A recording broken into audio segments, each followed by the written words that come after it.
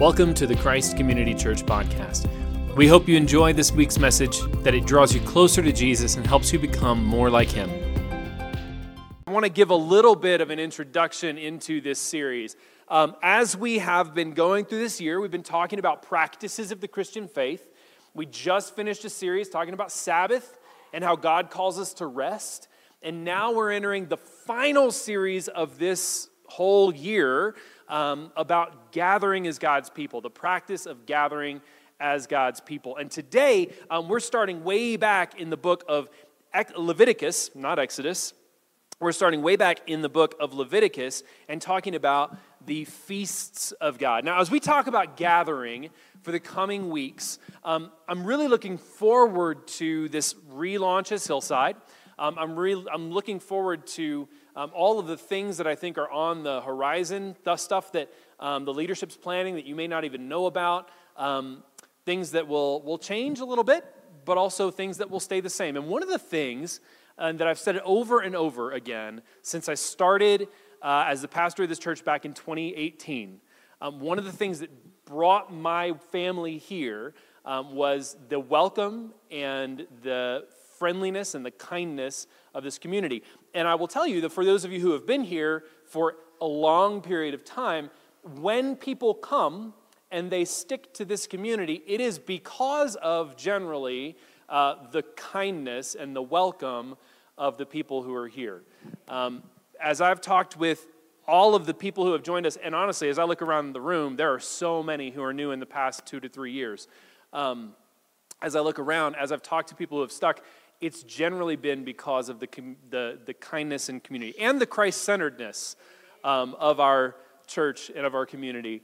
And that is something that is bedrock to who we are.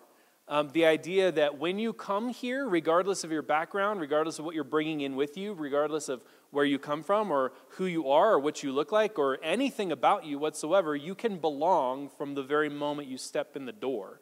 And that's what we want to keep as the foundation for Hillside, is that this is a community of belonging.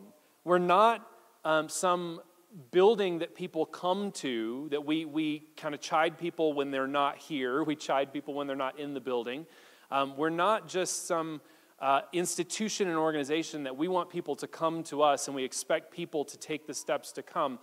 We want to be a family that really embraces people and where people know that they belong from the very moment that they come, where someone feels like a family member and a participant from the very moment that they walk in the door. That's the goal here. And so as we approach this series on Gather, it would be easy to be legalistic about it and be like, you need to be in church every Sunday or you're failing God. And I just want you to know as we come in, like before we even talk about the text and before we even talk about the different topics, that is absolutely, if you begin to feel that way, I need you to talk to me immediately. Right? If you ever feel that way, because it's probably not something wrong with you, it's probably something wrong with me or the way that we're not welcoming you in. And so I want to say from the very beginning, this is not meant as a series to kind of bash us over the head about whether we're in church every Sunday or not. This is a series about why God calls us to gather as His family and the roots and the importance of that. And finally, I'll say, look, I look forward to being here every single week. Let me tell you, I a couple weeks ago, I made a mistake. I got a call from my mom. And Mom, if you're listening, I love you, and here's my apology. I got a call from my mom because we had just come back from 2 weeks away, and I didn't call it a vacation. In fact, I said from the front up here, hey, we've been away for 2 weeks. It wasn't a vacation because we're tired. We worked, right? We were at my mom's house, but Beth and the kids were at my mom's house for a couple weeks. I was at a couple conferences and then at her house in the middle. And there was a lot of work involved. It was not a restful time for us necessarily because we had to mind the kids and we had to travel and do other things. And so if we don't really get a lot of rest, we don't really call it a vacation. It's not a vacation in our minds. But it was a ton of fun. It was a great time away. We enjoyed being with my family. We enjoyed being together. We loved being away. We loved spending time in the pool. And I say that now, not only as an apology to my mom for not calling it a vacation, but also to say being here on Sunday mornings can be work. I'm tired in the afternoon. I have to nap in the afternoon, but I wouldn't trade it for anything.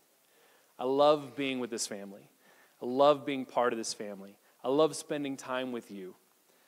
And I love seeing your faces, not just seeing faces. I love hugging necks and talking and reconnecting with some people because I don't connect with every single person in the church every week. But this is like a little family reunion every single week. It's like having family dinner on Sunday night. You know, you look forward to it. You want to be with your family. You want to hang out with them. You want to know them. And that's what this is like for me. And I hope it's the same for you. And so as we go forward, that's the environment we're trying to cultivate. The environment where we want to be together as a family, regardless of what's going on in our life. Here's one commitment I make to you as a family. We're never going to miss a Sunday because we have an anniversary or a birthday or some special thing in our life because we want to share that with you. That's what it means to be family together. Right? And that's not to shame anybody who does, all right? If you go away for your anniversary, please enjoy it. Have a great time, right? I'm making the commitment that special life events are things we want to share with you because we're family, right? So I want to start there with that premise to say gathering as God's body, gathering as this church is about being together as family, loving one another, caring for one another, and looking forward to the time that we spend together. All of that being said, as I've basically already preached a sermon, Terry's going to come and read the text. And then we're going to actually talk about the text of the Bible. Thank you.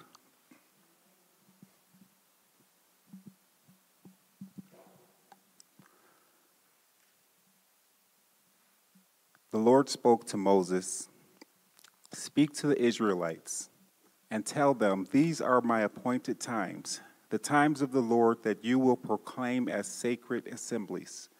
Work may be done for 6 days, but on the seventh day there is to be a Sabbath of complete rest, a sacred assembly. You are not to do any work. It is a Sabbath to the Lord wherever you live. These are the Lord's appointed times, the sacred assemblies you are to proclaim at their appointed times." The word of the Lord. Thanks be to God. Thank you, Terry. All right, so that was just a snippet of the beginning of Leviticus chapter 23, but we're actually going to cover the entire chapter today. So hunker down. I hope you brought a snack. We're going to cover all of Leviticus 23, and we're actually going to do it fairly quickly, in a fairly cursory way. As I said before, when we gather together as the church, we are gathering as God's people. We are gathering as God's family. We're gathering as a people who are bound together by Jesus, by our common faith. And this goes way back to the very beginning of the people of God. It goes way back to the very beginning when God called out a people for himself. So here's what's happened. Here's where we are in Leviticus. Anybody ever read Leviticus straight through? All right, and anybody ever made it through? And it's a slog, man. It's hard. It's hard to stay awake through some of it as it's going through like the rituals and the rules. It's easier to read the numbers, but not by much. Okay, Leviticus can be really hard, especially for Christians, especially for people who are not like anchored and rooted in this culture and time and place. So here's what's going on in Leviticus. When Leviticus is being written, when it's being delivered to the people of God, they're wandering in the wilderness. So God had called a people for himself. He called a guy named Abraham, and then Abram's son Isaac, and then Isaac's son Jacob, and then Jacob's 12 sons ended up going into Egypt. And they stayed in Egypt because there was a famine back at their home, and Egypt had grain, thanks to Joseph, one of Jacob's sons, who became like right-hand guy to the Pharaoh and said, hey, there's a famine coming. We better store up all the grain. And so Egypt had all these people coming to it to get food because there was a famine in the land. And so Joseph's 11 brothers come down, and they bring their father down to Egypt, and they all just kind of settle in Egypt with Joseph as the right-hand guy. And for a long time, they live there, and they're kind of honored. The people of Egypt remember Joseph, and they honor Joseph's family and the children of Israel, who was Joseph's dad, Jacob. And then after a while, some pharaohs, some leaders of Egypt come in who don't remember Joseph. They don't remember what Joseph did for Egypt and what Joseph's family did for Egypt. And so they begin to oppress the children of Israel. And end up enslaving the children of Israel to work for the Egyptians. And for 400 years, the children of Israel are enslaved in the land of Egypt until God raises up Moses, another person in Pharaoh's household. Joseph got to be a person in Pharaoh's household. And then later down the line, Moses is this Hebrew kid who was born at a really, really terrible time, gets floated down a river in a basket, gets adopted by Pharaoh's daughter, raised up in Pharaoh's house, and becomes kind of a royal himself. Later, he learns he's a Hebrew, he learns that he's a Jew, and so he goes to his people. And he lives among his people for some time, and then God calls Moses to free the children of Israel from Egypt. And so Moses does that. Moses and his brother and sister. We always forget about Aaron and Miriam. Aaron and Miriam are like super important to the story of the Exodus. Moses is not the only guy. In fact, Miriam is a prophetess. She's like speaking on behalf of God. She's tops. Like, Miriam's amazing. If you ever want to read something incredible, go read Miriam's song in Exodus, the song that she sings over God's people as they're being led out of Egypt. It's incredible. So Moses and his brother and sister, they lead the people of God out of Egypt. And they cross the Red Sea, and they're in the land of Sinai at first, the mountain where God meets them. And then they got to wander up to the land that God had promised them, the promised land. Only they disobey God, and God says, look, this whole generation has to die out before you guys can go into the promised land. You guys are grumbling, you're disobeying. If you get to the promised land, you're not going to change. You're going to be just as ungrateful in the promised land as you are outside of it. And so this whole generation's got to die out before you're allowed to go in. So for 40 years, they wander in the wilderness, waiting to go into the promised land. And during that time, God is speaking to them. During that time, God is speaking to Moses. He's delivering instructions to his people and saying, hey, when you get to the promised land, here's how you should live. When you get to the promised land, here are the structures and the systems. Here's how you're supposed to arrange the nation. Here's how your leadership structure should be. And here are the times that you're supposed to get together as a nation. And that's where we are in Leviticus 23. It's God speaking through Moses to the people of God, saying, hey, when you get to the promised land, you guys got to all get together regularly. You can't be on your own. You can't live on your own. You weren't meant to live on your own. The whole idea of like a nuclear family, a mom and dad and like 3 kids, did not exist at this time. Right? Families were big. Families included everybody. And ultimately, the family was the family of God, the whole nation. This is why Israel is called Israel, the children of Israel. It's a reminder that you are all descended from Jacob. You're all descended from Israel, and you are all related. You are one family. Never, ever, ever, ever, ever forget that. And today in the church, we get to be reminded we are one family in Christ Jesus, bought with his blood, adopted into his family. We are all children of God through Jesus Christ. Never forget that we are a family. And that's why we gather. And so God says in Leviticus 23, hey, you guys need to get together. And so he gives 8 times for the people to gather here in Leviticus 23. The first we've been talking about for weeks. The first is on the Sabbath. The people of God are to gather on the Sabbath day. Every single week, you're supposed to have a family meal together. Every single week, you're supposed to come and you're supposed to feast on God's presence and on God's word and on the presence of his people together as you're resting. Come together. And so that's what Terry read for us. Leviticus 23, 1-4. Speak to the Israelites and tell them, these are my appointed times, the times of the Lord that you will proclaim as sacred assemblies. Work may be done for 6 days, but on the 7th day, there is to be a Sabbath of complete rest, a sacred assembly. You are not to do any work. It is a Sabbath to the Lord wherever you live. So the people of God were called from the very beginning to gather one day a week on their Sabbath. This is not something new that the church does. This is not something new that we do. Church attendance is not some new concept. Gathering as the body of Christ, gathering as the people of God, has been written into God's plan and law from the very beginning. Come and be together with your family, with your extended family, with your adopted family in God. And then he goes on to list 7 more. And so you can put those up on the screen. He goes on to list 7 more gatherings. We've got the Passover, the Feast of Unleavened Bread, the Feast of First Fruits, of Shavuot, Rosh Hashanah, Yom Kippur, and Sukkot. Not Sukkoth, Sukkot. So these 7 feasts or 7 sacred assemblies are then prescribed for the people of God. So you gather every week, every 7th day, and then you gather 7 times a year as the whole community.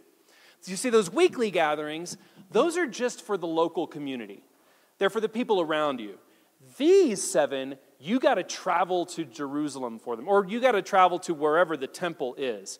When they're wandering in the wilderness, it's the tabernacle. And then when they get to the promised land, it will be in multiple places until finally it lands in Jerusalem where the temple of God is built. And so wherever God's presence is in the land, wherever his temple is or his tabernacle is, you have to travel there during these 7 festivals. Now, there's some good news here. Many of the festivals are combined. They're together. So the first 3 all take place at the same time. They're all really one big festival. And then you've got Shavuot, and then Rosh Hashanah and Yom Kippur come together as one, and then you've got Sukkot at the end. And so the first 4 happen in the spring of the year, the last 3 happen in the fall of the year. These are the times that the people are called together. Now, why? Why is God calling together the people for these 7 times per year? He's calling them together for 3 reasons, at least 3 reasons that we'll consider today. He's calling them together to remember, to be encouraged, and to anchor their hope. So he's calling them together to remember. Each of these festivals is tied to some event in history, to some event in the people of God's history. Passover. I hope you know what Passover is connected to. It's the passing over that happened just before the people of God were freed from Egypt. Moses had gone to Pharaoh and said, hey, Pharaoh, God is going to take the firstborn of every household in the kingdom unless you repent and let us leave. And the Pharaoh said, no, I'm not letting you leave. You're gonna stay where you are. And so Moses went back to the people and said, okay, people of God, here's what you're going to do. The angel of the Lord is going to come and take the firstborn of every family in the kingdom, unless you slaughter a lamb and you paint its blood on the doorposts of your house. And then when the angel sees the blood, the angel will pass over your house. And that night, your whole family will gather and eat the entire lamb that you sacrificed for its blood. That's the Passover.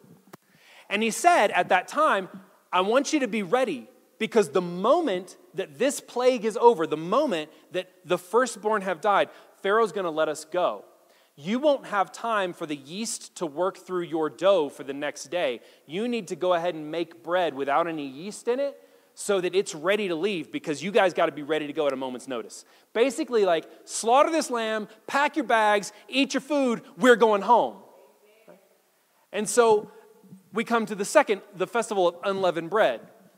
The angel of the Lord passes over the houses with the blood on the lintel and on the doorposts. And then the people take their unleavened bread with all of their belongings and they get out of Egypt. And then we have the first fruits. The festival of first fruits happens at the same time as Passover and unleavened bread. It is a bringing of the first fruits of your harvest. So you're harvesting your fields, and the first things that you harvest, you bring as an offering to God. Now, the very first celebration of first fruits would be in the promised land, when God had led the people into the promised land, and then they were able to set up farms. While they're wandering in the wilderness, they ain't got no farms. God is feeding them with manna and with quail from heaven. He's like literally just giving them food. So the first fruit would be when they got to the promised land, they set up their farms, and they harvested the first of their crops. They would bring that to the tabernacle, and they would make a sacrifice of their first fruits. This was to keep the people in gratitude. Not ingratitude, but in gratitude. It was to keep the people grateful to God, because, like I said before, the people, if they got to the promised land and they had this land that was flowing with milk and honey, where they were working the land, and the first fruits were gathering, and the crops were coming up and growing, it would be really easy to become ungrateful to God and think, I did this with the work of my hands. But when you have to take the first part of your harvest and bring it to God as a sacrifice, it's a recognition that even the work of my hands is a gift from God. Even what I get by the work of my hands, I get because God has given it to me. God made the rainfall, I didn't. God made the crops grow, I didn't. I tilled the soil, I worked the land, but ultimately it was up to God to give me that harvest. It was God who brought us to the promised land. It's God who gave us the ability to work in the first place. All that I have, even the work of my hands, is a gift from God. And so we would bring our first fruits to sacrifice as a recognition. I didn't do this on my own. I didn't get here on my own. There is no such thing as a self-made person. That is a myth that needs to die. Right? There's no such thing. So we bring the first fruits. Then you have Shavuot. Shavuot is what we might call Pentecost. It's 50 days later. It's the celebration of the end of harvest. So you make sacrifice at the beginning of harvest to say, all of this is a gift from God. You make a sacrifice at the end of harvest to say, all of this is a gift from God. You bookend your harvest with sacrifice and celebration. And Shavuot would be a big old party. Shavuot is a big festival. It's a big feast day. It's when you're celebrating the total end of the harvest. It's all in. We are done. Our work is finished. We get to actually Sabbath. A high Sabbath is declared for Shavuot when everybody rests and everybody feasts, and it's a big old party before God. If you've ever lived in a farming community, you know what the end of harvest is like. It's a big deal, right? You've spent weeks taking in the grain, taking in the crops, bringing it all in, having it weighed, selling it off, doing whatever you're going to do, filling your granaries with it. And then finally, you reach the end and you're beat. You're exhausted. And in this time and place, everybody participated in harvest. They didn't have combines, right? They didn't have like laser-guided, GPS-tracked combines that basically did the work when you punched in the numbers, right? These guys were all out in the field together. This was a whole community affair. So everybody's exhausted, everybody's done, and they would all come together to party. They also celebrated at this time the giving of the law. When God gave the people the law on Mount Sinai, in fact, what we're reading here, Leviticus, it's when they celebrated what God had done in giving them the law and showing them the kind of people they were going to be. Because the giving of the law was a grace for the people. You see, some of us, we think we come to God and we get in God's good graces by performing, by keeping the law.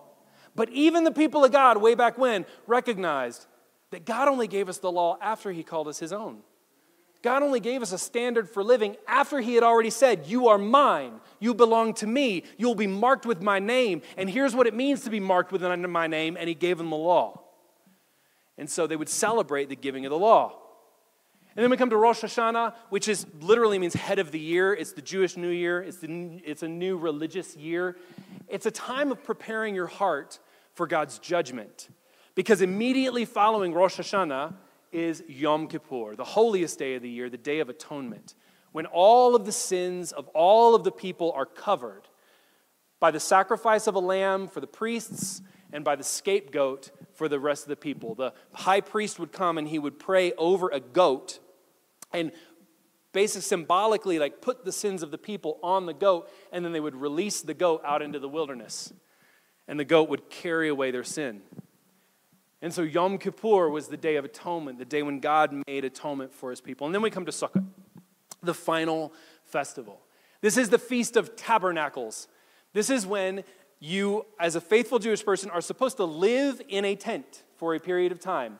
Not in your house. You're supposed to build a shelter and live in it outside of your home as a reminder of the tents that your people lived in during the Exodus when they were wandering in the wilderness. They lived in tents, and they ate the food that God had given them, the manna and the dove, or the manna and the quail. They would eat that. And so during Sukkot, you remember that. Your whole family lives in a tent outside. Now, this is really hard if it's like October and you live in Canada, to do as a faithful Jewish person. But in the time and place, in the culture and time and place, it was really kind of pleasant to be outside in a tent with your family, enjoying one another's company, celebrating God's deliverance from Egypt, God's deliverance from sin, and reminding you that you are here because God brought you here. God has taken you through the wilderness. God has carried you through. If you are here today and you have struggled or suffered at all in your life, you are here because God divinely carried you through it.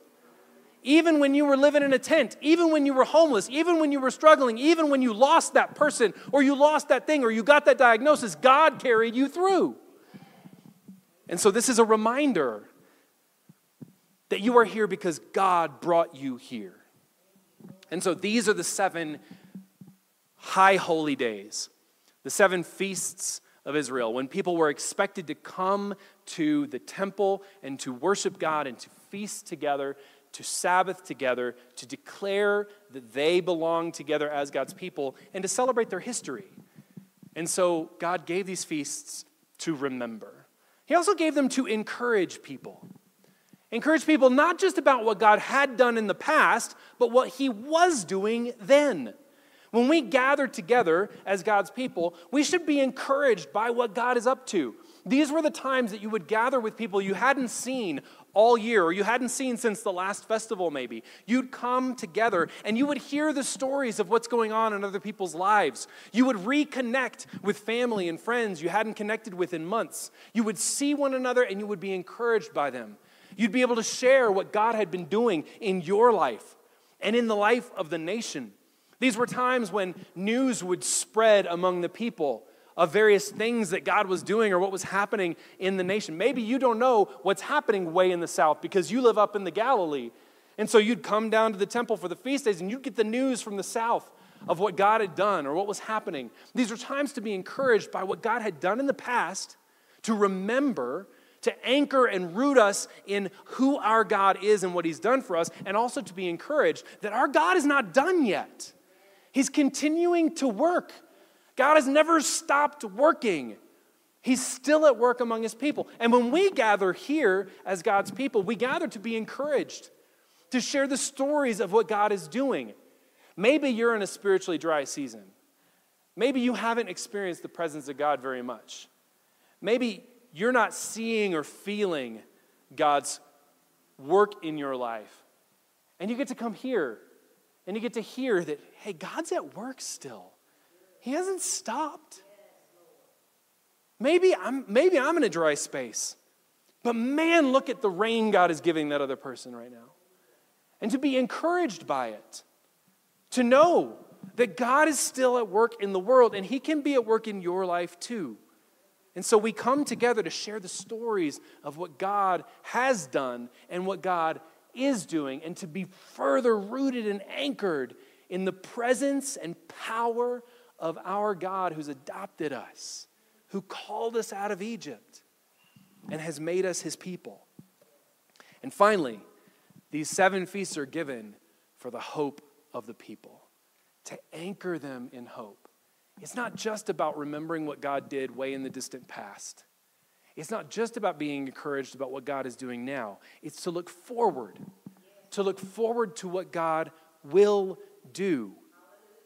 Each one of these feasts points to Jesus in their own way. You can read about it in these little notes if you want to. But each one of these feasts points us to Jesus. So as Christians, we look at the feasts and we are reminded of Christ. We're reminded of Jesus. But as we look at the feast and we're reminded of Jesus, we're also reminded of what Jesus will do, of what he has done in his life and death and resurrection and reign, what he's currently doing in the lives of one another, and what Jesus has promised us that he will do. We come to anchor ourselves in hope, just as the people of God have done for thousands of years as they come together, and they're anchored in the hope of what God will continue to do and what he has promised for the future. There would come a day when the people of God gathering for these high holy days would not have a temple to go to. They would gather in synagogues, and they would gather in places in homes, and they would gather in places in their local communities for the high holy days, and they would come together and they would celebrate what God had done, and they would look forward to God's Messiah to come. And they would tell the stories of God's promises of deliverance that were coming. As the people of God were under the thumb of Babylon, and then of Persia, and then of Rome eventually. As the people of God were in exile out of their holy land.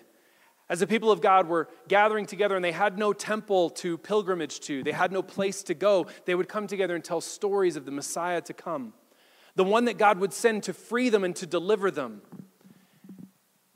And then, in the middle of the Roman occupation, in the middle of Rome's heavy thumb on the people of Israel, God wrapped himself in flesh and came to live among his people. To be the Passover lamb. To be the one who would carry us through and provide us bread when we didn't have leavened bread to carry with us. He would be the first fruits of the resurrection, who God raised from the dead to show us what we will one day be in Jesus Christ. He would be our provider as we bring our first fruits. He would be the one who would bring us a new law, not of performance, but a law of love, a law of sacrifice. He would be our new birth, the head of our new year, who showed us God's grace and showered us with his presence.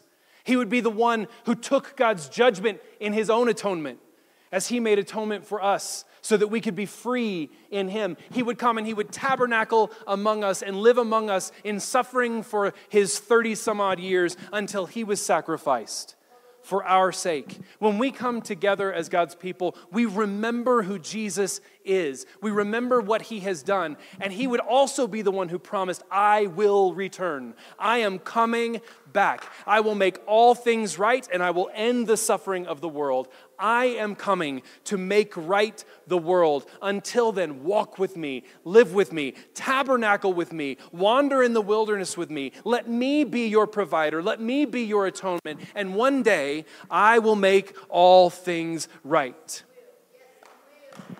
That's what we celebrate every single week when we gather as the church. That's what we're reminded of. That's what we're encouraged by. And that's our rock-solid hope. That every single time we gather, we celebrate.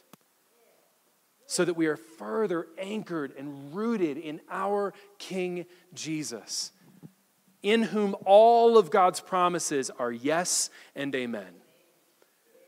Jesus is our feast. Jesus is our Sabbath rest. Jesus is our atonement. Jesus is our hope. And we get to come here. We get the great privilege of coming to this place, gathering as God's children, and being reminded of all he has done, being encouraged by what he and his Spirit continue to do, and being anchored in the hope of our coming King Jesus, who will make all things right. That's why we gather. That's why we come together. And that's exactly what this meal points us to. That's exactly what the bread and the cup of communion do for us. They anchor us in the work of Jesus. Assure us of God's continuing work in our hearts as he roots out our sin and points us to the blessed hope of Jesus as we do this until he comes again. This is why we come to the table every single week. Because in this one activity, in this one blessed sacrament, are fulfilled all the promises of God for us, past, present, and future. In this one act, in this one sacrament, God is rooting us and anchoring us in Christ. And somehow, some way, mysteriously, Jesus is present. Not that the bread becomes his literal body and not that the juice or wine becomes his literal blood. But also not that it's just a symbol. When we come to this sacrament, when we come to the table and partake of the body and blood of Jesus, we believe that he is truly present in it. That when we take these things into ourselves, we take into ourselves the sacrifice of Jesus and the promise of his return. When we take these things into ourselves, the Holy Spirit is at work in us, refining us and making us more like Jesus. When we come to this blessed sacrament, we come as people remembering Jesus, encouraged by his continuing work in us, and anchored in the hope of his return. And this is why it will always be the height of what we do as Christ's body that draws us together in his blood as his family. And so, I'm going to invite you to come forward and partake of the body and blood of Jesus. Here, we make two lines in the center and we come forward. You'll be served the bread, you'll be served the cup. If you'd prefer, there are pre-filled cups at the table on the back. You can grab one of those. And if today you're not a follower of Jesus and you opt not to participate, we invite you to consider Jesus. Consider what he has done for you in his life and death and sacrifice, his resurrection and his reign as king. We invite you to consider what he is doing in the life of the people, of the followers of Jesus that you know, what you have observed and seen him doing in the life of his people. We invite you to consider the hope of Jesus. As he has promised, he will come again and make all things right, end the suffering of this world, and bring his perfect kingdom forever. We invite you to consider Jesus today.